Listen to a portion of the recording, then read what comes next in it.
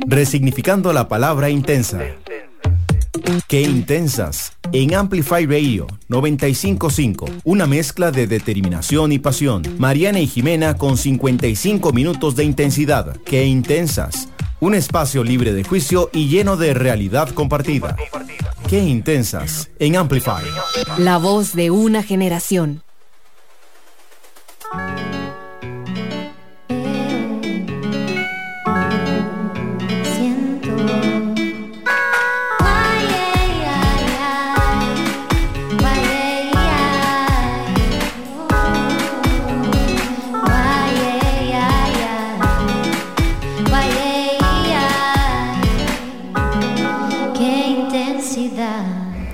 Bienvenidos a un nuevo episodio de Qué Intensas por Amplify Radio. Y bueno, hoy nos acompaña Erica, ya casi les contamos más, pero vamos a empezar con el descubrimiento de la semana. ¿Cuál fue el tuyo, Irani? Bueno, primero les cuento que si me escuchan un poquitito ronca es porque en efecto estoy un poquitito enferma y hoy les voy a contar uno de mis descubrimientos de la semana, que fue justamente una super mano para inyectar, que ayer me inyecté una Voltaren para el dolor y fue en la farmacia Pharmavalue de Plaza Itzcazú. Hay una regente, como una doctora que trabaja ahí, me puso la inyección. Eso que la Voltaren como que generalmente duele, o sea, igual sí te duele un poquitito después de que te la pones, pero vieran qué buena mano, no sentí nada, o sea, yo de verdad que hasta me da pena lo dramática que fui. Porque yo entré y yo le dije, vea, yo no puedo ni ver la aguja, ¿verdad? No puedo ni verla. Yo, de hecho, me siento siempre súper mal porque no me gusta donar sangre, me da pavor la aguja. De hecho, grande. ¿Ah? Es grande esa aguja. Ajá. No. O sea, hasta ya me está dando como cosa en la panza. Entonces, la doctora de Pharmavalue, Plaza Itzcazú, tiene una súper buena mano, no sentí nada. Me acosté en la cama con las manos, o sea, con las manos en la cara y yo le decía, no me diga, nada más inyécteme, ¿verdad? Y, o sea, se moría de la risa, pero también entendía, tanto así, de que después me recomendó también a dónde me puedo ir a sacar sangre con una persona de súper buena mano. Pero eso se los dejo para otro episodio. Así que, si son pendejas como yo para inyectarse, esta es una súper buena farmacia, te lo hacen súper rápido y la verdad es que no duele. Y eso para mí es demasiado importante porque cada vez que me inyectan y me duele, siento que como que contribuye al trauma, ¿sabes? Y como no ayuda, y suma. Entonces tener una experiencia buena como que me ayuda a que la próxima vez tal vez no vaya tan asustada y va como disminuyéndolo. Yo me acuerdo con todas estas pruebas del COVID que, o sea, yo no les puedo explicar lo dramática que era cuando llegaba a las farmacias y a los lugares donde te hacían las pruebas. Era como que me daba demasiado, no sé, me dolía demasiado, yo no sé por qué era. Y estaba dispuesta a manejar donde fuera, así, si era Santana, con tal de que la persona que estuviera ahí tuviera buena mano. Ajá. Y después descubrí, una de las chicas lo que me dijo es que tenía como esa parte de la nariz demasiado pequeñita y que por eso era que sentía que le dolía la prueba. Pero demasiado, me dolía. La mejor prueba de COVID de nariz se la pueden hacer en laboratorios Echandi y Escazú también. Bueno, y la verdad es que les voy a confesar la de la sacada de sangre. Es Lavín de Guadalupe. Entonces yo siento que estoy como coleccionando diferentes cosas. No, pero es que lo vale, yo estoy dispuesta a trasladarme. La mano de ese doctor. De hecho, o sea, yo he tenido así como intercambios por email con gerencias de laboratorios porque me dejan demasiado moretear sacarme sangre y yo digo, eso no es normal. Como que pero se pasa. Vos tenés las venas como muy súper escondidas. Yo soy igual. Entonces, como que cada vez me la meto y me la busco y me la Ay, no, es horrible. Es horrible. Entonces, esas son mis colecciones de los top 3 lugares para ir. Uno para inyectarse, uno para pruebas COVID y uno para sacarse sangre. Bueno, gracias por compartir. Bueno, y aprovecho esto para contarles un segundo descubrimiento de la semana y que no sea tan trágico, y es una super serie, bueno, que de hecho también es trágica, que se llama Hijack. Y anda un poco trágica últimamente. Hijack es una serie en Apple TV que básicamente se trata de cómo hay un hijack de un avión, pero el personaje principal es un negociador ¿verdad? De corporativo. Esa es la que sale caramba. Idris Elba. Sí, que es además súper top, ¿verdad? Ajá, sí, o sea, es un galán. Entonces, está buenísima. Lo único es como a lo de antes, que tenés que esperar una semana para que salga la nueva, ¿verdad? ¿A dónde la estabas viendo? Apple TV. Apple TV, ok. Ajá. Okay. Está súper buena, alta tensión. Okay. Misterio, suspenso, todo lo que me gusta a mí. Pero está realmente buena. Aparte, él es súper buen actor. Me parece que todos los papeles de drama que él hace son espectaculares. Así que bueno, si no lo han visto y quieren binge watch algo este fin de semana, bienvenidas a hacerlo con Hijack. Y bueno, que es de buen ver. Exactamente. Nadie le cae mal ver una hora de Idris Elba en cualquier momento. Y bueno, está buenísima. Y esos son mis 2 descubrimientos de la semana. Más bien, tuve un poco más de tiempo hoy, aunque no debería hablar tanto. Pero bueno, esos fueron mis descubrimientos de la semana. ¿Cuáles fueron los tuyos? Bueno, el mío viene, yo creo como que de hace unos 5 años atrás, que fue que yo descubrí a este artista que se llama Hilma Clint. Una caraja que me cambió la vida en realidad, porque la descubrí en el Guggenheim, en un viaje que hice a Nueva York hace 5 años, y yo no sabía de la madre. En realidad a mí el arte abstracto nunca me ha llamado la atención tanto como el arte figurativo, pues, ¿verdad? Y decorativo. Y llegué a esta madre como, porque andaba haciendo tour en los museos, obvio, ¿verdad? Y veo estas pinturas gigantes, ¿verdad? Como de casi 3 metros, y yo decía, ¿qué está pasando aquí? O sea, no entiendo qué está pasando, pero me fascina y me vuelve loca lo que estoy viendo. Y todo el recorrido, ¿verdad? Como por los pisos del Guggenheim, leyendo sobre la madre, yo, ¿qué es esta vara? Pero, porque esta madre me encanta, ¿verdad? Era como una locura. Después, el año pasado salió como el documental que se llama Beyond the Visible, como más allá de lo visible. De ella es una artista sueca de 1862. Ya no vive, obvio. Sí, no. Y mi chiquita era para mí, pero una genialidad de ser humano, ¿verdad? Y de mujer, porque en esta época, bueno, y hasta la actualidad, ¿verdad? Como que la lucha feminista siempre va a estar presente, porque no nos dan un lugar, el protagonista, ¿verdad? Que merecemos. Y esta mae es la pionera del arte abstracto, cual Kandinsky, mamilla, o sea, esta moped es una maravilla. Y ella dijo, es que es tan genia, que la madre dijo, bueno, la cosa está así, mis pinturas no las pueden ver hasta que yo palme, ¿verdad? O sea, hasta que yo me muera, porque en realidad la gente no está preparada para ver esto. Entonces, las pinturas de ellas yo creo que salieron por ahí de los 80.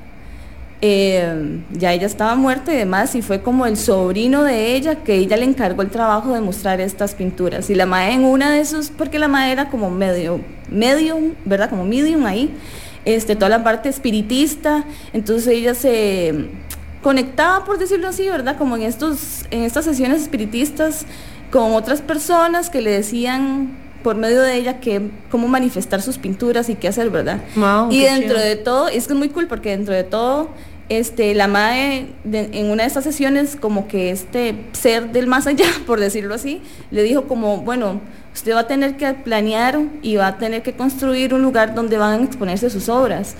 Al final del cabo, o sea, me doy dando cuenta que la descripción de este lugar es el Guggenheim, ¿sabes?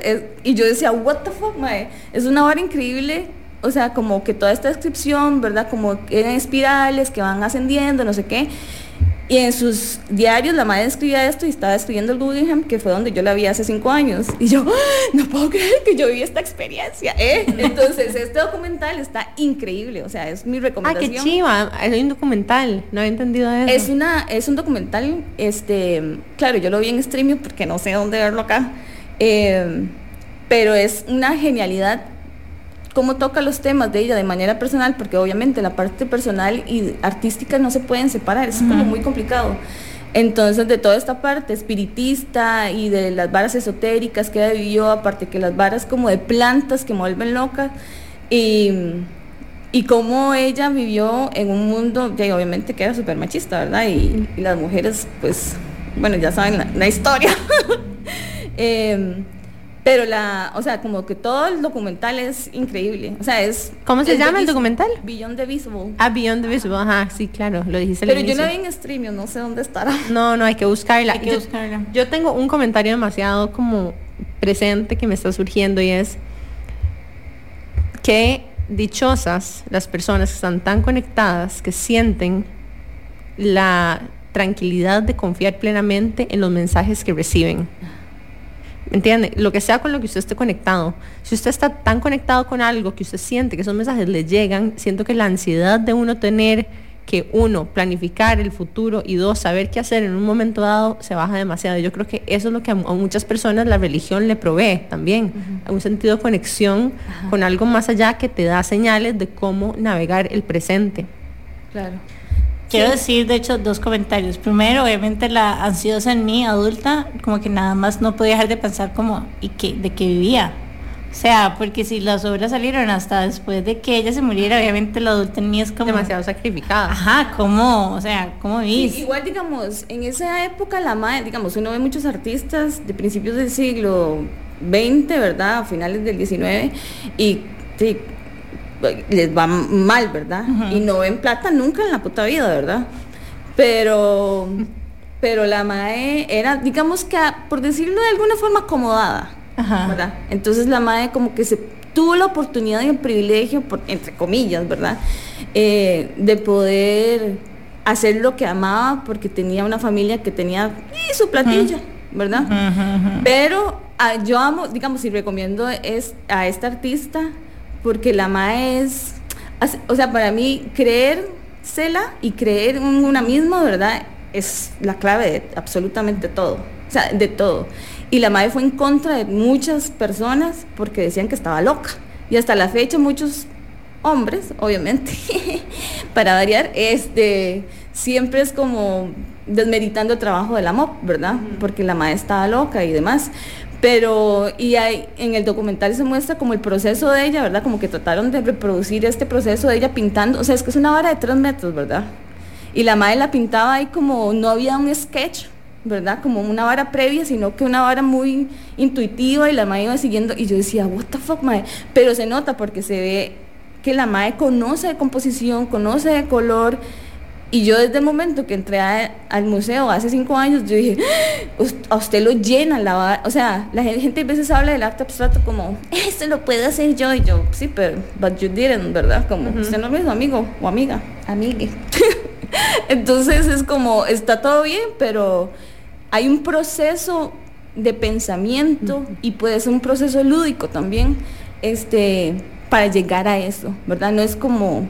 Y ella estudió artes, ¿verdad? Y tiene como su estudio académico y demás, pero ella se quiso, ¿verdad?, salir de eso para lo mismo, para poder crear esas cosas que eran más allá de lo visible, como se llama este documental, ¿verdad? Porque la parte espiritual es cómo representar de manera física la parte espiritual.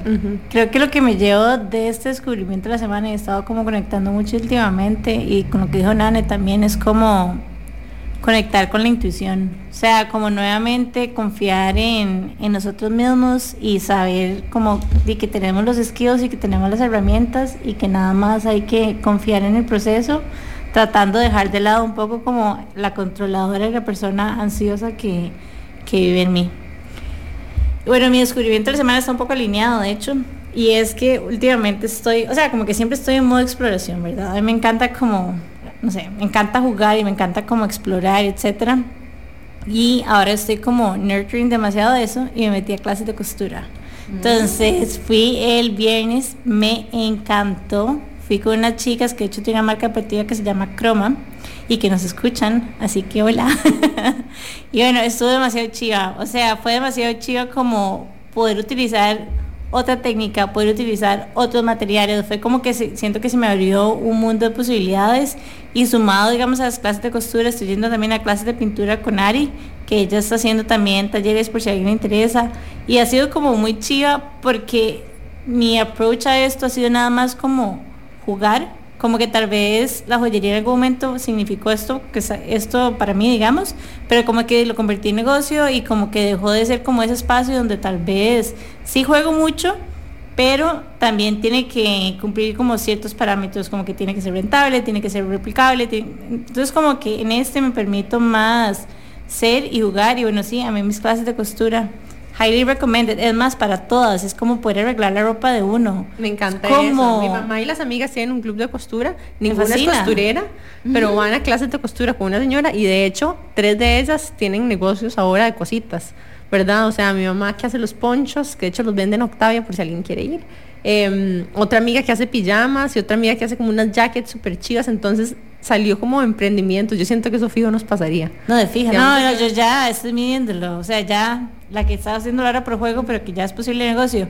Pero es que es muy, o sea, vamos a ver, yo no sé si a ustedes les pasa, pero a mí me pasa demasiado como que hay cosas que quiero y que no veo. Y no tienen que ser cosas como hiper complicadas, no tienen muchas cosas sencillas que me cuesta como encontrar. Entonces es como, ya digamos, quiero hacerme 1 millón de camisas y vestidos y de todo con lino, por ejemplo. Es como, y ya después de haber tenido la clase, algo que me gustó demasiado, y aquí cero que estoy tratando de quitarle como mérito a la costura, pero es que la joyería es demasiado compleja. O sea, son demasiados procesos, son demasiadas herramientas las que necesitas, demasiado equipo, es demasiado todo. Hay como muchas barreras de entrada para poder hacer joyería. Sí, es muy, muy complejo, y como que tenés técnico, tal vez. Sí, y técnico, pero también con herramientas, o sea, ocupas mucho para poder hacer las cosas. En cambio, costura es como ocupar la máquina. Y sí, hay diferentes máquinas, pero máximo son 4 o 5 máquinas las que ocupas. Entonces como que siento que también esa simplicidad como que, no sé, lo siento como más liviano, y siento que está como más alineado con esto que quiero ahora, que es como jugar un poco más y ya, como simplificar un poco. I like. I like. Bueno, y para contarles un poco de la persona de hoy, Jimé nos va a dar su biografía. Bueno, hoy tenemos a Erica por acá. Y Erica Zeledón estudió arte y comunicación visual en la Universidad Nacional de Costa Rica y se especializó en diseño gráfico. Después de graduarse como bachiller, trabajó 10 años en diferentes agencias de publicidad en el país, y en el 2014 decidió dar el siguiente paso, que fue dedicarse a ilustrar y crear productos con su estilo gráfico. Sus ilustraciones se caracterizan por estar llenas de colores vibrantes y texturas, donde la naturaleza juega un rol importante, utilizando motivos de animales y plantas como elementos simbólicos de residencia, dualidad y transformación. Estas ilustraciones luego son aplicadas en distintos formatos, desde bolso, almohadones, paños, fruteros, impermeables y más.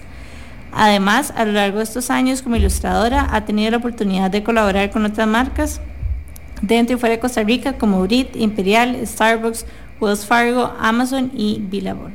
Bienvenida. Gracias. Bueno, y apenas volvamos de este break comercial, vamos a entrar a conocer muchísimo más de Erica, su historia y sus proyectos. Volvemos en unos minutos. Qué intensidad. Una pausa y regresa Qué Intensas. En Amplify Radio. Dance to this radio. Hola, soy Pablo Acuña. Y yo, Daniel Matarrita. Y nos puede escuchar todos los miércoles en Dance to this radio. Una ventana de 2 horas donde la música fluye sin restricciones ni prejuicios. Porque escuchar Pusha T y luego Johnny Mitchell nunca estuvo mal. Miércoles a las 7 de la noche. Dance to this radio.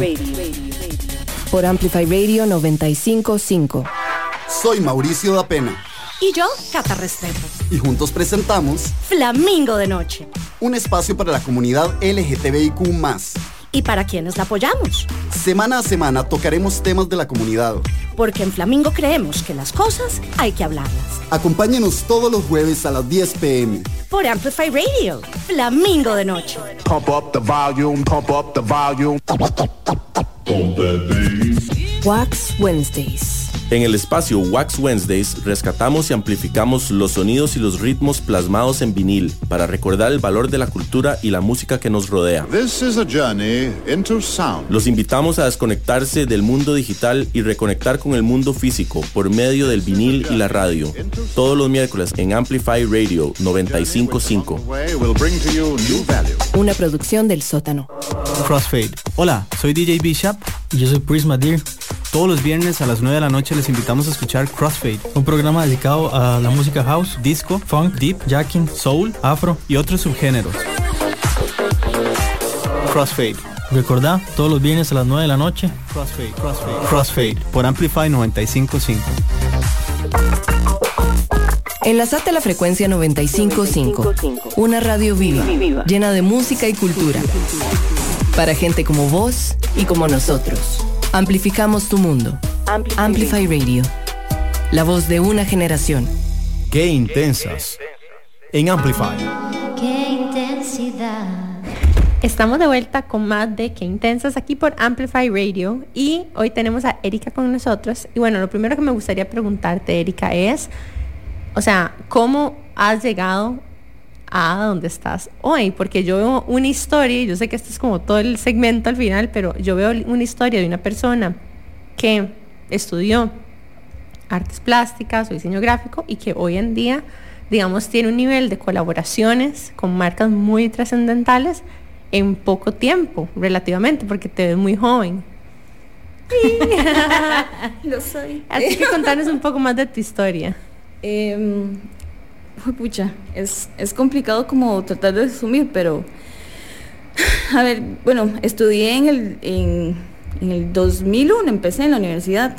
En realidad yo no sabía que yo iba a estudiar artes plásticas, ¿verdad? En mi casa todo el mundo es como, bueno, por mi mamá, por el lado de las ciencias. Y yo llegué al colegio y yo dije, plásticas, y mi mamá, ¿pero por qué? Es verdad. Porque en algún momento, cuando yo estaba en la escuela, me acuerdo que lo mío era la música. Y mi profesor de música era como entotorotado conmigo y le decía a mis tatas, como esta chiquilla es la música, ¿verdad? Y hay que ponerla a estudiar piano y demás. Y mi mamá dijo, pues no va a pasar. ¿Y tocabas instrumentos en aquel momento? Sí, vieras que sí, y lo que yo quería aprender era piano, ¿verdad? Y al parecer como que tenía muy buen oído, al parecer, ¿verdad? Entonces, pero obviamente las cosas eran muy distintas en aquel momento y mis papás tenían miedo de que va a vivir esta chiquita, ¿verdad? Bueno, esa puerta quedó cerrada, no para mí, pero para ellos. Trataron de cerrar esa puerta, pero al final yo me acuerdo que cuando yo estaba en el colegio como cuarto año, llegó una profesora de artes plásticas y desde el momento en que la madre entró al aula, yo dije, quiero ser como ella, ¿sabes? Como que nunca había sentido como identificarme con alguien de una manera, ¿verdad? Como de primer momento, así como amor a primera vista, que yo dije, y aquella madre con aquella camisa, pelo largo, de colochos, pantalón campana, súper libre para expresarse. Yo decía, este es mi sueño, la necesito, quiero ser así, ¿verdad? Importante los role models, ¿verdad? ¿Qué? Y yo creo que hasta ese momento yo no tenía ningún modelo a seguir como que yo sintiera ese clic, ¿verdad?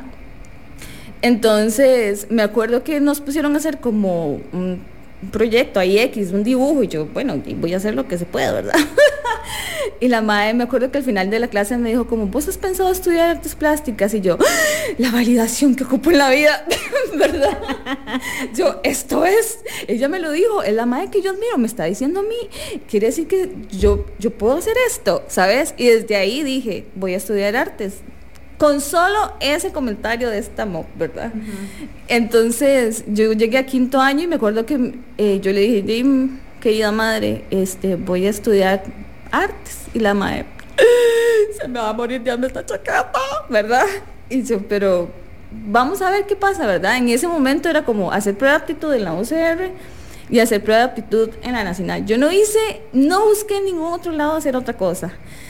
Y pucha, bueno, en la UCR me fue, pero terrible, que yo hasta la fecha digo, como alguien que no sabe nada, ¿verdad? Como pasa esta prueba de aptitud, yo decía, ¿qué gente más carga? Yo entré a la UCR, o sea, tenía 17 años a hacer la prueba, y todo el mundo aquí como muy hippie, ¿verdad? Muy libre, y yo súper intimidada. Y yo, no me va a ir bien, ¿verdad? Y había que hacer como una escultura, y yo decía, pero ¿cómo se hace una escultura si no sé escultura, verdad? Y yo veía a la gente haciendo, o sea, súper mal quedada. Y yo me acuerdo que le dije a mi mamá que me fue terrible y no la pasé, y mi mamá, tranquila, que ahorita falta la otra prueba, ¿verdad? Y bueno, vamos a ver. Hago la otra prueba, ¿verdad? Y había que esperar como una semana para ver qué, y mi mamá, qué bárbara. Como ya llegan los resultados y yo, ay, Dios santo, si no pasa, y mami, ya no, se pone a trabajar, Erika, porque usted no metió en ningún otro lado, ¿verdad? Para estudiar otra cosa, usted tenía entre cejas, que eso era lo suyo, yo, ¿verdad? Mi mamá, haciendo todo un papel, me acuerdo que me dijo, venga, siéntese, y yo, no lo pasé, ¿verdad? Y la mae, ay, Eriquita, sí, mira, ay, mi amor, no queda de otra que trabajar. Yo lloraba, pero ¿cómo es posible? Y la madre, no, mi amor, es mentira. Y yo, qué bruta, ¿cómo me haces esto? ¡Ay, grosera, ¿verdad? Y la madre cagada de risa y yo, ok, tranquila, ¿verdad? Porque juega conmigo así. Y la madre, no, mi amor, y ¿sabes qué es lo mejor de todo? Que quedaste como entre las 3 mejores de la prueba. Y yo, ¿verdad? Como que yo no entendía, en serio, no me la creía. Y me acuerdo que nos hacían una entrevista y llegué a la entrevista y el profesor que me estaba haciendo la entrevista en ese momento me decía como, Zeledón, ¿y vos sabes algo de teoría del color? Y yo, no, ni papa, ni idea, ¿no? Pues al parecer se lo sabe muy bien porque aquí lo aplicó, que no sé qué, no sé cuánto. Yo, qué loco. Y yo siento que desde entonces para mí el color es todo, digamos. Y se ve como en mis ilustraciones ahora.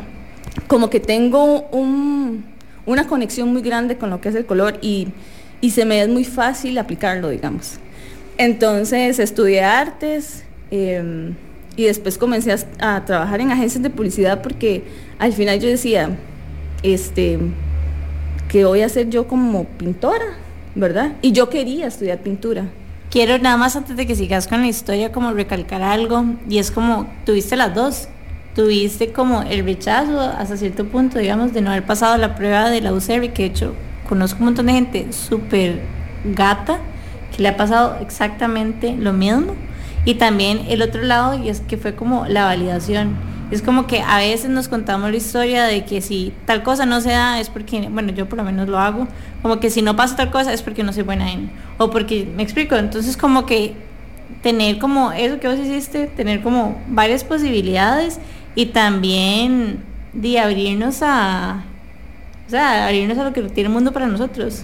Sí, al final mucho no se trata solamente de lo que uno está dispuesto a crear y poner, sino que en qué entorno. Y yo creo que esa es la redirección que el universo te hizo en ese momento, ¿verdad? Aquí sí, aquí no.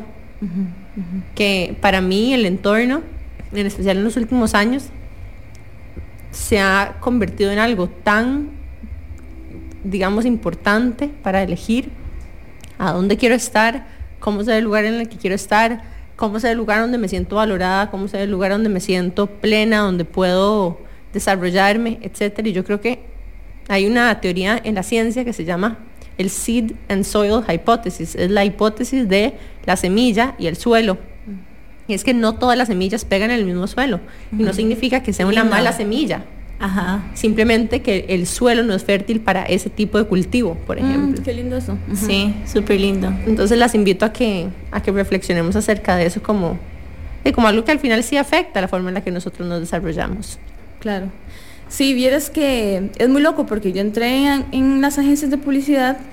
Bueno, primero para poder estudiar diseño, digamos, uno en la universidad le daban los 2 primeros años como diferentes técnicas y el tercer año uno se especializaba con la que más congenió, ¿verdad?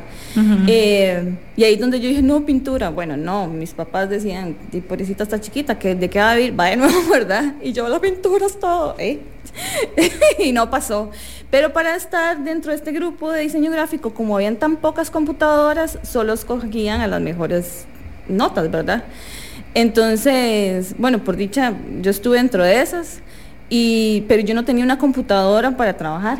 Y esto es una cosa que para mí es muy relevante, ¿sabes? Porque, digamos, yo estudié con beca también, ¿verdad? No, yo creo que soy muy privilegiada en el aspecto de que mi papá pudo cubrir los gastos de mi educación y soy muy agradecida con eso, mae, porque no es cualquiera. Y estudiar artes es caro, mae. Los materiales son carísimos en realidad. Pero sí, como que para mí estar dentro de este grupo de diseño era como, wow, qué tuanis, ¿verdad? Pero yo odiaba la computadora. Las odiaba, no entendía los programas bien. Y hasta la fecha no me gustan las computadoras, ¿verdad? Curiosamente.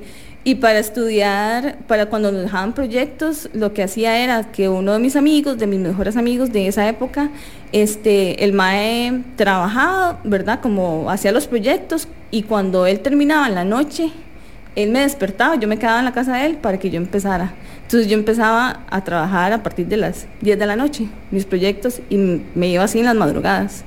porque no tenía recursos para poder hacerlo desde mi casa.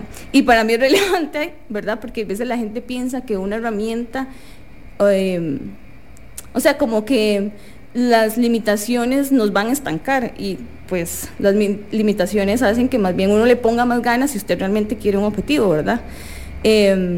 Pero sí, entonces comencé a trabajar en diseño, en publicidad, y yo no entendía ese mundo, simplemente, y trabajé 8 años en agencias.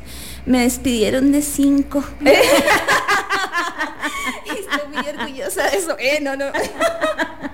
Porque la verdad es que, ¿verdad? Como en aquel momento, yo siempre fui muy rebelde, y creo que siempre he sido una persona que dice las cosas y es muy directa para decir las cosas, y cuando algo no le parece lo dice y demás. Entonces creo que es evidente que iba a crear roces, ¿verdad? Yo soy una persona que incomoda por estas mismas cosas, pero en ese momento, ¿verdad? Y con mi inmadurez, en algún momento llegué a pensar como que era más bien el sistema que estaba mal, ¿sabes? Como que culpaba el sistema de estos lugares, y ahora lo veo y yo digo, simplemente es que ese no era mi lugar. ¿Sabes? Como que yo me resistía a creer que eso pudiera funcionar de esa forma, cuando lo que yo hacía, yo sentía que lo que yo podía ofrecer era valioso, y sentía que no lo estaban viendo, pero le estaba ofreciendo al público incorrecto, ¿sabes? Y me resistía a eso, a decir, y siempre me sentí como que yo dije, pucha, qué jodido es este sistema, pero ahora lo veo y al rato funcionaba completamente bien para ellos y para la gente que quería estar en ese lugar. Ahora yo lo veo y yo digo, mira, era yo que no estaba calzando en ese lugar, porque ese lugar no me dejaba crecer como yo quería crecer. Qué lindo, y de hecho es como volverlo a traer a la teoría que acaba de decir Nani, o sea, no estamos para todo lado, digamos, y para que realmente podamos florecer, como que el mundo se encarga, y la vida como de irnos redireccionando, y no necesariamente con situaciones fáciles, porque cuando estamos cómodos y seguimos ahí, son en realidad esos momentos como difíciles y en los que estamos como con crisis existenciales los que nos hacen pivotear. Claro.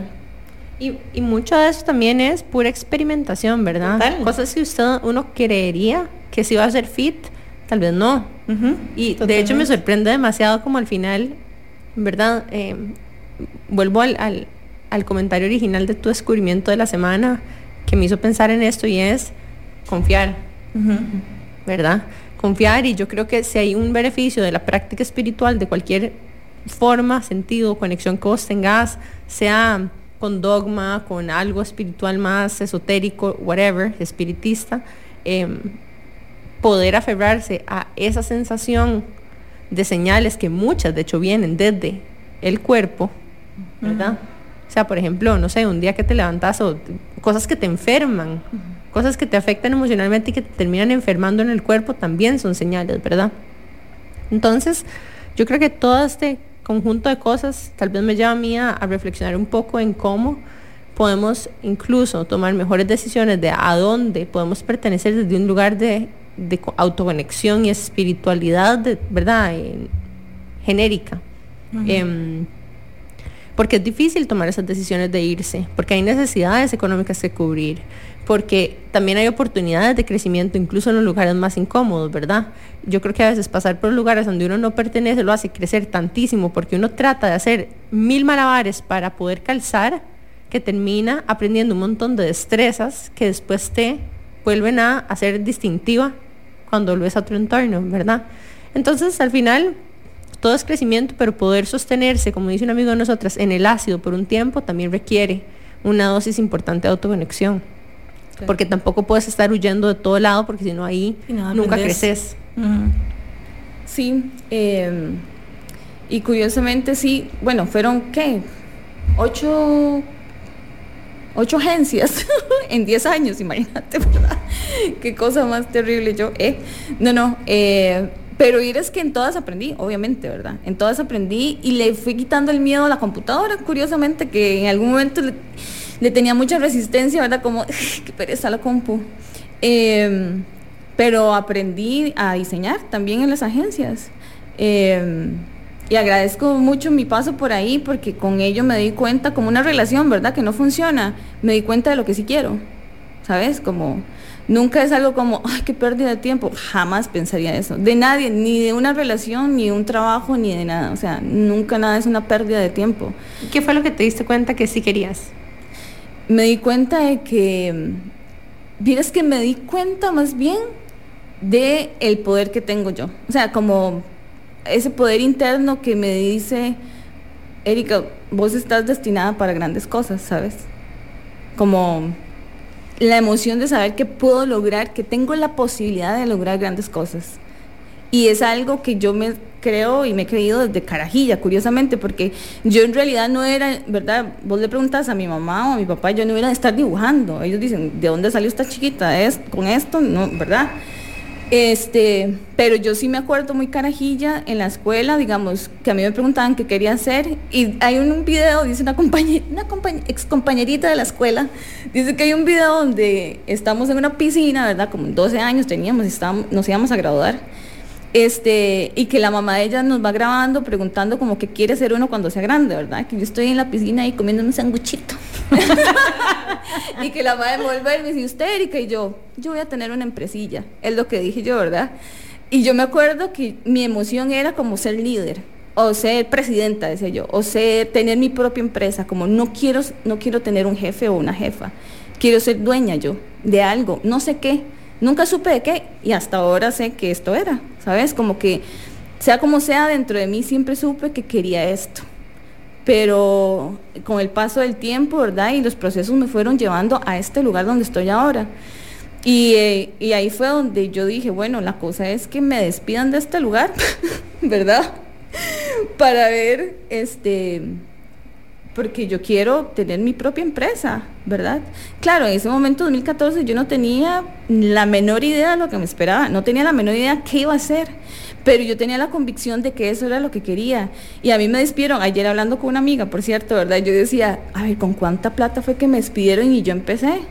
Y fue nada, o sea, eran como 1,5 millones. Con eso yo he vivido, o sea, empecé y nunca saqué un préstamo con nadie, nunca, ni tarjetas de crédito, o sea, deudas de nada, ¿sabes? Y yo me veo ahora en enero voy a cumplir 10 años en esto y digo, puta, más carga.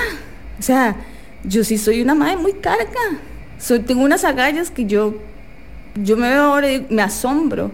Y me siento muy feliz también porque no puedo creer hasta dónde he llegado y todavía siento que me esperan grandes cosas porque lo siento, ¿sabes? Porque tengo una convicción muy grande. Qué lindo. ¿Y cómo describirías a lo que te has dedicado en los últimos 10 años? Yo voy a hacer aquí una pausa, pero quiero que hay demasiado y si viene siendo como que una bomba de contenido, entonces mejor hagamos un corte comercial y ya regresamos con esta nueva, bueno, no es nueva, pero esta etapa de cierre, exacto, ajá, de Erika. Así que ya casi estamos de regreso con más de Qué Intensas por Amplify Radio. Ya volvemos. Qué intensidad. Una pausa y regresa Qué Intensas en Amplify Radio. ¿Es posible crear un hábito en 21 días y hacer cambios en nuestra mentalidad? Soy Gaby y espero que me acompañes todos los martes a las 8 de la mañana en el programa Alta Frecuencia por 95.5 Amplify, un espacio donde vamos a conversar sobre salud y bienestar para vibrar de manera positiva. Ciudad Caníbal no te dice qué pensar de la realidad, pero te acompaña a atravesarla. Entrevistas, actualidad, debate, humor y más. En vivo por Amplify Radio, los lunes y jueves de 1 a 3 de la tarde. Ciudad Caníbal, un programa hecho con el respeto y la seriedad que la actualidad merece. Ciudad Caníbal. Hola, soy Estela Peralta y te invito a disfrutar de Dada, un espacio en el que estaré programando música diferente, experimental, rarezas, lados B, sin olvidarnos de los éxitos alternativos que nos vuelan la cabeza. Así que te espero todos los martes a las 8 p.m. por Amplify Radio. La voz de una generación. Hola, soy Litus y te invito a escuchar Lead by Lead todos los jueves a las 7 de la noche. Un programa donde tendremos música, entrevistas y viajes en el tiempo. Lead by Lead por Amplify 95.5. Amplificando la red. AmplifyRadio.com 95.5. La voz de una generación. Qué intensas. En Amplify. Qué intensidad. Bueno, estamos de regreso con más de Erica Zeledón aquí por Qué Intensas y justamente te estábamos preguntando, Erica, que cómo se ve esta etapa más reciente de tu vida, los últimos 10 años, a donde has encontrado esta plenitud, esta forma de trabajar mucho más independiente, autónoma, con expresión y empoderada de alguna forma, ¿verdad? Que me parece demasiado inspirador y bonito. Pero ¿cómo describirías lo que has venido construyendo en los últimos 10 años? Hijo. Uy, amiga, me ha costado un mundo. O sea, creo que yo sabía que iba a ser difícil, ¿verdad? Sabía que iba a ser difícil, pero pucha, qué difícil es emprender en este país. Es muy difícil. Y ¿sabes qué es lo más difícil? Que uno siente, digamos, yo sentía que no calzaba con los modelos de negocio que estaban proponiendo como, o sea, como a nivel general, ¿verdad? Como yo llevé, por ejemplo, ¿cómo se llama? Como lo que hace el Parque de la Libertad. ¿Cómo se le llama? No me acuerdo cómo se llama, pero básicamente es como, de hecho, ahí nos conocimos, bueno, en ferias, y es como que tal vez la industria hace como que tal vez lo mismo, o sea, como que uno no ve como tal vez como tantas colaboraciones, por ejemplo, que es como tu especialidad, sino que la mayoría de gente está enfocada más bien como en productos, etcétera, servicios. Creo que es como desarrollar o llegar a entender, porque yo también me identifico con esto, en algún momento cuando abrí la tienda, porque sentí que era como el siguiente paso, o sea, como que a veces uno hace como lo que está haciendo el entorno, no necesariamente porque es lo que uno quiere hacer, sino es por lo que ve, nuevamente hablando como estos role models, y yo creo que vos en algún momento estuviste ahí, como probando con ferias, probando con productos, y tal vez no era... Claro, y digamos, a mí las ferias me encantan, ¿verdad? Yo en realidad comencé... ¿Pero qué vendías en aquel momento? Sí, digamos, yo empecé en el 2014, ay, mi amor, unas cosas, yo tenía un stand, yo dije, yo voy a ver las fotos y digo, mi amor preciosa, te amo y te adoro, cosita divina, porque eran como unos cherebequitos, ¿verdad? Unas cositas que llegó, pero hay gente, digamos, que a mí me ha escrito gente que estuvo conmigo desde ese momento, ¿verdad? Como gente que le ha gustado mi trabajo, y yo digo, les amo, así les tengo un aprecio que no puedo creerlo, ¿verdad? Porque han confiado en mí tanto para decir, aquí sigo a esta madre todavía,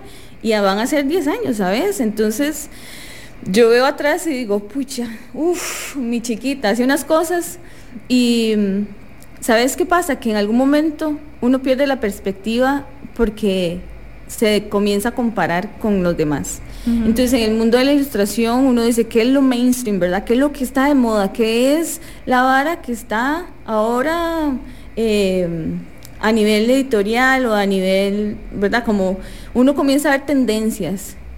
Y yo decía, pero ok, si trato de hacer las cosas más como por este lado o por este otro, entonces usted era como un Frankenstein, la vara, como yo decía, ahora lo digo, mi cosita, porque yo quería, pero no sabía qué era. Yo sabía que yo podía, pero no sabía qué era, ¿sabes? Y llegó un momento donde dije, a ver, saque todo, y fue así como, saque todas las cosas que ha hecho, sus bocetos, ilustraciones, las puse en un cuarto y dije, ¿qué hay? ¿Qué los une? ¿Qué une todo esto? No vea a nivel estético lo que se está haciendo a nivel gráfico, porque todo es muy diferente, ¿verdad? ¿Qué es lo que los está uniendo? A nivel de concepto, a nivel de motivos, de elementos de utilización de las formas, de síntesis, de lo que sea. Y me di cuenta que para mí el eje principal es la naturaleza como principio y fin de todo, ¿sabes? Como, entonces agarré las ilustraciones que tenían como estos elementos que yo dije, bueno, creo que por aquí pueden caminar. Y después, como para mí también es muy importante reivindicar el desnudo femenino desde una mirada, o sea, desde mi mirada, no desde la mirada masculina. Por eso para mí la desnudez es tan necesaria para poder conectar con mi entorno, conmigo misma y para sentir libertad, sin que otros me digan, y más que todo una mirada masculina me diga que es correcto o no, o que se ve bien o no. Y para mí, por ejemplo, la colección que hice en algún momento de las chinguitas fue un hit, ¿verdad? Como, y incomodé a mucha gente. Yo a las ferias con chinguitas y la gente, ¡ah! La sangre de Cristo, pero cómo esta muchacha muestra esto, ¿verdad? Y yo, señora, tranquila, ¿verdad? Como esto es parte de la vida, ¿verdad? Entonces fue como un burumbún también, pero ese burumbún, sea como sea, y que yo dije, pucha, voy a perder clientes acá, lo que sea, me ayudó a conseguir más clientes, y en las playas, puntos de venta, la gente le cuadró mucho eso, por ejemplo. Y poco a poco, hasta digamos como en el 2017, fue que la cosa comenzó a mejorar, porque comencé a tener como puntos de venta y yo dije, wow. Y dije, ya no voy a vender en consignación, por ejemplo, que para mí me parecía terrible ese sistema. Y yo por dentro decía, ay, pero si no me compran, ¿verdad? Porque yo tengo que comer, y tengo que pagar varas y ¿verdad? Hay que sobrevivir en este mundo. Y yo dije, mi convicción me dice que siga vendiendo directamente, no ponga las varas en consignación, porque eso no le está trayendo ningún beneficio. Y comenzó a cambiar la cosa. Y gráficamente la comencé a cambiar también, y yéndome como a este estilo, ¿verdad? Como el que estoy ahorita más. Y en el 2018 me acuerdo que fue cuando me buscó Starbucks, por ejemplo. Que yo me acuerdo que a mí me llegó el correo y yo dije, ay, seguro es una factura electrónica, ¿verdad? Que yo compré en Starbucks. Porque como que vi la vara ahí. Y yo dije, Y me acuerdo que salí a sacar a pasear a Sebas, a mi perrito en ese momento. Y yo llegué a la casa y yo, bueno, voy a sentarme a ver. Y decía como hello from Starbucks, ¿verdad? Y yo, what the fuck. ¿Esto será cierto? Y yo quise hacer la vara y la madre me había escrito por Behance y yo tenía desactualizada la vara y me volvió a buscar ella, o sea, como, ¿verdad? Por medio del correo. Como te busqué por allá, pero no recibí respuesta. Y yo, ¡ah! La sangre de Cristo. Y yo vi esa vara y dije, hijo de pucha, ¿será? Y cuando a mí entonces, claro, el trabajo con Starbucks fue, o sea, no sé cuántos correos tengo, porque es una vara como súper, mucho red tape ahí en la vara, ¿verdad? Como mucho proceso legal, pero demasiadísimo, que lo tiene que ver hasta quién sabe quién para que aprueben la ilustración final, ¿verdad? Como lo que vaya a salir por varos legales. Pero cuando a mí la madre me dijo, si te interesa, te paso ¿cómo se llama? La vara de confidencialidad. El NDA. Eso, gracias. Y me pasa la vara, no sé qué, y yo, bueno. Y la madre, bueno, ahora sí te voy a pasar el brief. Y lo que me encanta, y me di cuenta, ¿verdad? Es que trabajar con gente de afuera y adentro hay una gran diferencia. Porque ellos de una vez tienen su presupuesto, y me fascina que sea así. Como que no lo tienen a uno como cotizando y como, o sea, esto lo que a él le interesa, lo negociamos sí o no, ¿verdad? Uh-huh. Y cuando yo me acuerdo que me enseñaron como el brief, veo la vara y veo el presupuesto y yo, esto es posible, ¿verdad? Como esto se puede lograr, yo no sabía, ¿verdad? Y yo decía, no puedo creerlo. Y me acuerdo que lo hablaba con un compa en ese momento y yo decía, es que yo no sé si lo que me están pidiendo se equivocaron y le pusieron un cero más a esto, mi amor divina, ¿verdad? Porque yo no me creía como que eso pudiera ser posible, ¿verdad? Porque no me había pasado anteriormente.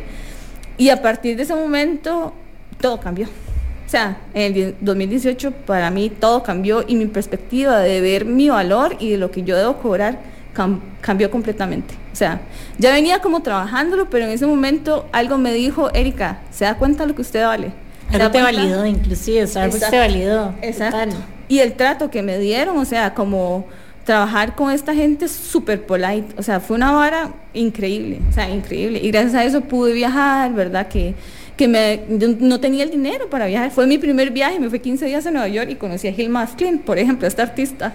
Y para mí todo cambió, o sea, como que el chip en mi cabeza fue, créasela porque la gente está creyendo en usted. Y créasela porque lo que se viene va a ser increíble. Y aquí estoy. ¿Y qué fue lo que hiciste con Starbucks en aquel momento? Digamos, ellos en ese momento estaban abriendo Hacienda Alsacia, que es como esta finca que tienen por el Poas. Y los maes tienen como Starbucks Reserve, que es como la parte como más premium de Starbucks. Entonces hacen como unos empaques de café que son todos negros. Pero contratan ilustradores ilustradores, artistas, grafiteros y demás, de las artes visuales, pues, para que les diseñen la tarjeta que habla sobre el café. Es como, en ese momento era el Christmas card, porque era para Navidad, y como iban a abrir Alsacia, entonces decían, bueno, necesitamos a alguien de Costa Rica. Le pregunto yo cómo llegaron a Erica Zeledón, ¿verdad? Y es que mi chiquita, que era la directora del proyecto, porque está lo que se llama Starbucks Art Program, que es especialmente para buscar conectar artistas con proyectos de Starbucks, ¿verdad? Entonces, la madre dijo que andaba vacacionando y vio un monedero mío. Y ¡ay, qué éxito! Se lo compró a X persona y dijo, esta es la madre, y me contactaron. Y curiosamente, las veces, por ejemplo, que hice un proyecto este año para Joe Coffee en Nueva York, fue que una de las directoras vino a Costa Rica, andaba en una tienda en Monteverde, compró un bolso mío y dijo, vamos a contratar a fulanita de los palotes, y era yo. Es muy loco, ¿verdad? Pero ahí es donde yo digo, todas las cosas que uno hace son una oportunidad. Todas, pero absolutamente todas. O sea, y ayer lo hablaba con una amiga, yo le decía, yo nunca hago algo porque me vaya a generar dinero, o sea, porque el dinero me va a llegar. Suena como, no sé si es medio pachamama el pensamiento, ¿verdad? Pero es que todas las cosas que yo he hecho las hago porque amo lo que hago. O sea, porque, digamos, estoy haciendo unas piecitas para colgar en la pared y yo no digo, ay, esto me va a dar un montón de dinero, vieras, voy a ser millonaria. No, porque yo digo, creo que esta vara se va a dar tan bien y es un producto que puede funcionar y al rato a alguien le funciona, a alguien tenga algún conecte y esto me va a llevar a algún lugar. Y así ha pasado con la mayoría de los proyectos, ¿sabes? Y bueno, tu colaboración reciente con Billabong, contanos más. Eso es muy loca porque eso sucedió en pandemia. O sea, imagínate, a mí Pierre, que ese era como el encargado de la parte de arte de Billabong Europa, me contactó y de nuevo me llega como hello from Billabong o algo así. Yo, qué necia, que yo no compro en arenas. Yo, que estos papas pan, ¿verdad? Y yo la y yo, qué raro. Y porque hay veces me llegan varas así, ¿verdad? Como, yo, ¿será? Y ya me pongo a ver, y yo, qué bueno. Y el mae una vez me dice, como, si estás interesada, te cuento del proyecto. Y yo, obvia, ¿verdad? Y ya, eso fue en octubre del 2020. Y sale hoy, o sea, hace nada, en el 2023, 3 años para eso. Para hacer el cuento así más corto, llega esta pandemia, se van a lockdown los maes allá y dice, no, Erika, quién sabe que se vaya a dar el proyecto. Y yo, ay, maldita sea, ¿verdad? ¿Cómo vas a pasarla? Bueno, ya después dice el mae, no, sí se va. Y yo, sí, bueno, sí, ¿verdad? 2021, bien. El mae, no, porque tenemos algo de nuevo que la pandemia pasó. Y yo, y están cerrando lugares y no sé qué. Y yo, qué madre, ¿verdad? Y ya en el 2000, ¿cuándo empezó la guerra en Ucrania? ¿Qué año fue? Un año. Como un año, ¿verdad? El mae me dice, como fue como el 2021, me dice, sí se va a dar. Entonces firmamos contratos, ¿verdad? Y demás. Se hicieron los bocetos, ya hicieron el pago y toda la carajada. Y yo, bien, llega la guerra en Ucrania y me dice, no, Erika, no se va. Yo, ay, pero ¿qué está pasando, verdad? Y más que el pago, que, o sea, súper agradecida, obviamente, era tener esa oportunidad de haber colaborado con una marca a nivel mundial y que saliera mi proyecto y mi nombre en todo, ¿verdad? Uh-huh. Y cuando el madre me dijo, no, la guerra, yo, ay, pero ¿por qué Putin? Él, ¿verdad? Uh-huh. Qué madre. Entonces, más bien la estaban pasando horrible porque muchos lugares los estaban cerrando y demás, y el madre me dijo, no, quién sabe. A los meses, el madre me vuelve a escribir y me dice, no, que sí se vaya. Y yo, muchacho, pero me tenés aquí, ¿verdad? Con té, tío, todos los días. Y el mae me dice que les cuadró tanto la vara que eso iba a salir a nivel de Europa, pero que va a salir ahora a nivel de Oceanía, Europa, Asia y América. Y yo, ¿what? ¿Qué fue lo que hiciste con ellos? Lo que hice fueron unas ilustraciones, digamos, ellos tienen, igual como el art program que tiene Starbucks, tienen el Billabong Art Gallery, una cosa así. Entonces lo que hacen es conectar artistas con colecciones de edición limitada. Entonces hicieron esta y la hicieron a nivel global, que me parece increíble, y la gente ha estado como loca. Entonces son ilustraciones para mí, digamos, representar como el jaguar, la culebra. Por ahí los maes habían pedido como una ilustración, porque estaba el cocodrilo y demás, entonces pidieron como una ilustración de un ave, ¿verdad? Entonces, ay, yo yo quería hacer como unos pajaritos ahí, ¿verdad? Y los maes, no, necesitamos algo más below. Y yo, ay, bueno, está bien. Y el mae sale con que el águila. Y yo, ay, no le voy a hacer el águila calma, amigo. No voy a caer en ese águila calma, que pereza, ¿verdad? Es como que me pidan un perezoso aquí. Y yo, no lo voy a hacer. Y me acuerdo del cara a cara, que es este rapacillo que anda acá en Chepe, y me desperté todas las mañanas, ¿verdad? Y yo, ay, lo amo y lo necesito, les voy a meter el cara a cara que es de acá, ¿verdad? Y los maes como locos, entonces aceptaron por dicha. Entonces son estas gráficas de estos animales, entonces se aplicaron en patrones, algunas piezas son bordadas, otras impresas, camisetas, jackets, pantalonetas. Wow, qué chido. Y están chidísimas. Sí, están chidísimas. Y todas las piezas vienen con el tag, con mi nombre, hablando de quién soy yo, y de atrás viene el nombre. Y yo vi esa vara porque me mandaron las muestras el año pasado.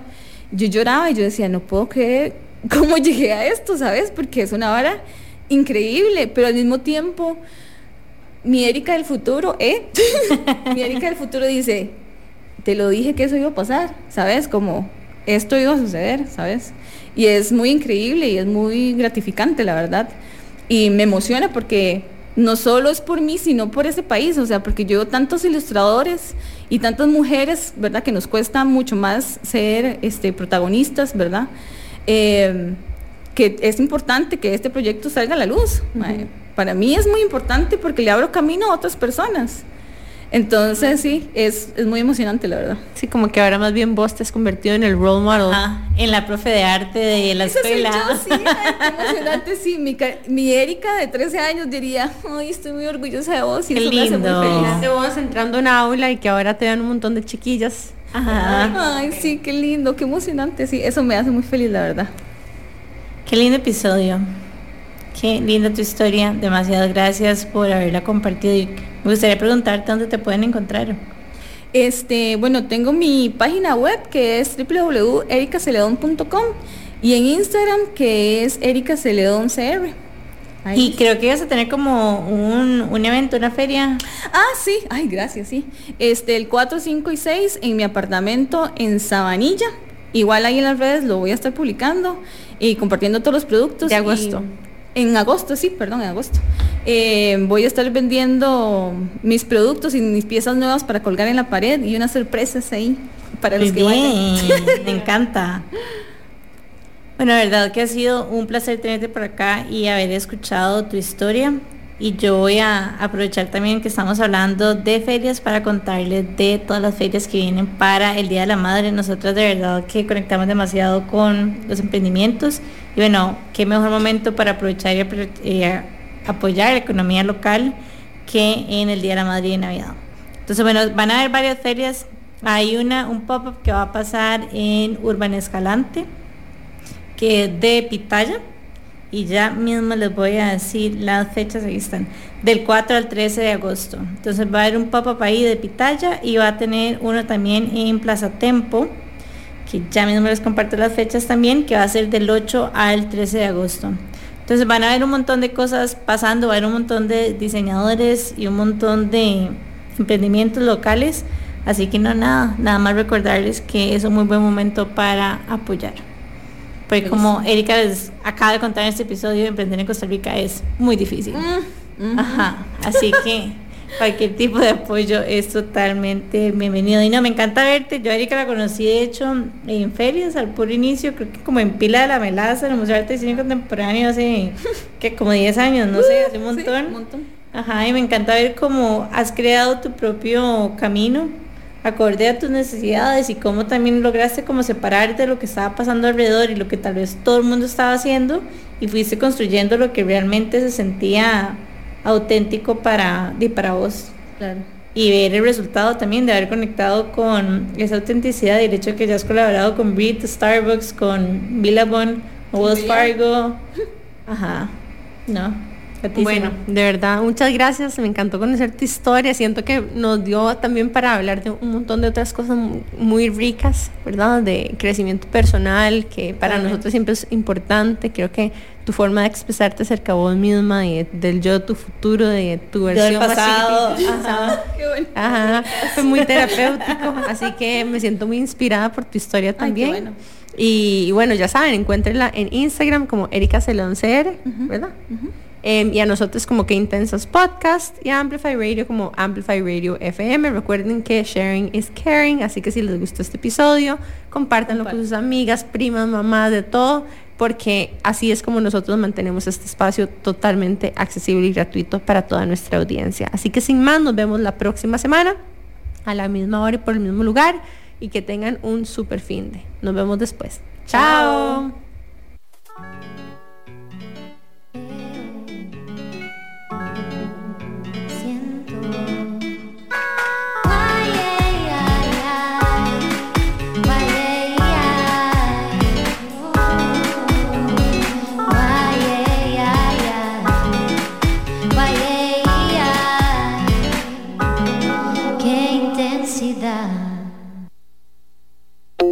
El miércoles a las 7:30 de la mañana vuelve Qué Intensas, un espacio libre de juicio. Mariana y Jimena resignificando la palabra intensa en Amplify. La voz de una generación.